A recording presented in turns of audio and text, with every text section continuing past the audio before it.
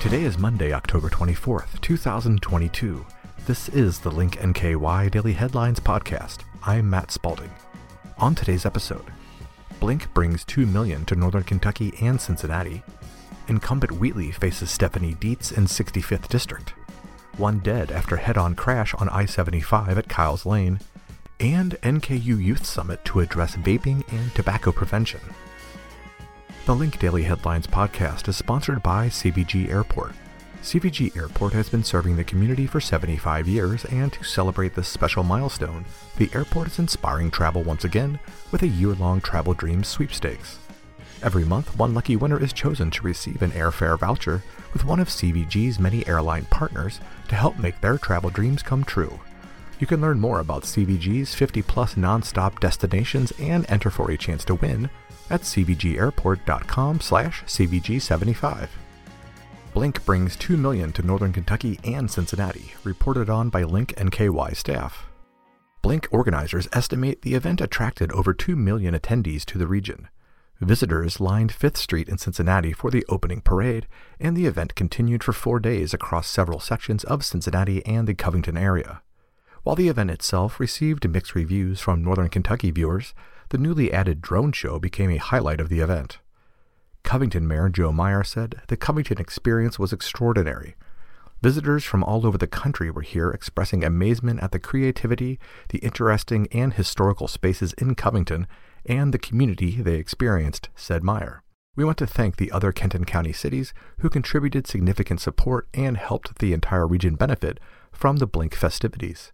Blink organizers are working with local officials, organizers, and businesses to gather economical impact data on the event.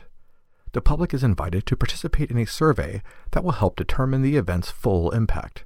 Visit blinkcincinnati.com/survey to take the survey.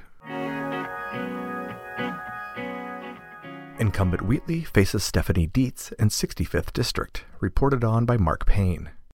Incumbent Representative Buddy Wheatley, a Democrat from Covington, is one of 2 Democrats representing Northern Kentucky in the State House. He hopes to return for a 3rd term, but it might be challenging this time. Redistricting significantly changed the district that's been Democratic and mainly contained the city of Covington. Republican Stephanie Dietz is challenging him for the seat. Under the new redistricting maps, Wheatley lost the very urban northernmost part of the previously more suburban 63rd District, represented by Kim Banta, a Republican from Fort Mitchell. Other parts of Covington, particularly its eastern neighborhoods along the Licking River, shifted from the 65th to the 64th, represented by Kim Mosier, a Republican from Taylor Mill. If Wheatley earns another trip to the State House, he hopes to move forward with infrastructure projects such as the Brent Spence Companion Bridge, with no tolls, and the 4th Street Bridge. He also plans to continue work helping first responders, something that Wheatley prioritizes as a former firefighter. Wheatley also says he wants to make voting easier for voters. I will again push legislation that eases Kentucky's restrictive voting laws, allowing independents to vote in primaries, eliminate the straight party voting option, and making it much easier to register to vote, Wheatley said. Newcomer Stephanie Dietz is an attorney from Edgewood and said she plans to address out-of-control prices, crime, and wants to improve the education system. But right now, families are hurting, Dietz said. Out-of-control prices, increasing violent crime, and demands to improve our education system are front of mind for Northern Kentucky families, and I want to give them a voice in the state capitol. Dietz said that voters would have a clear choice on November 8th. Wheatley said his experience in Frankfort and in public service is what sets him apart. I have a career of dedicated public service, and she has very little, Wheatley said.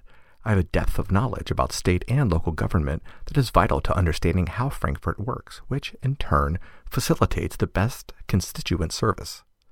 This has been one of the most expensive state house races in the state, but Wheatley raised nearly double the amount of Dietz. Dietz's total campaign receipts amount to $50,658.08. Wheatley's total campaign receipts amount to $94,255.17.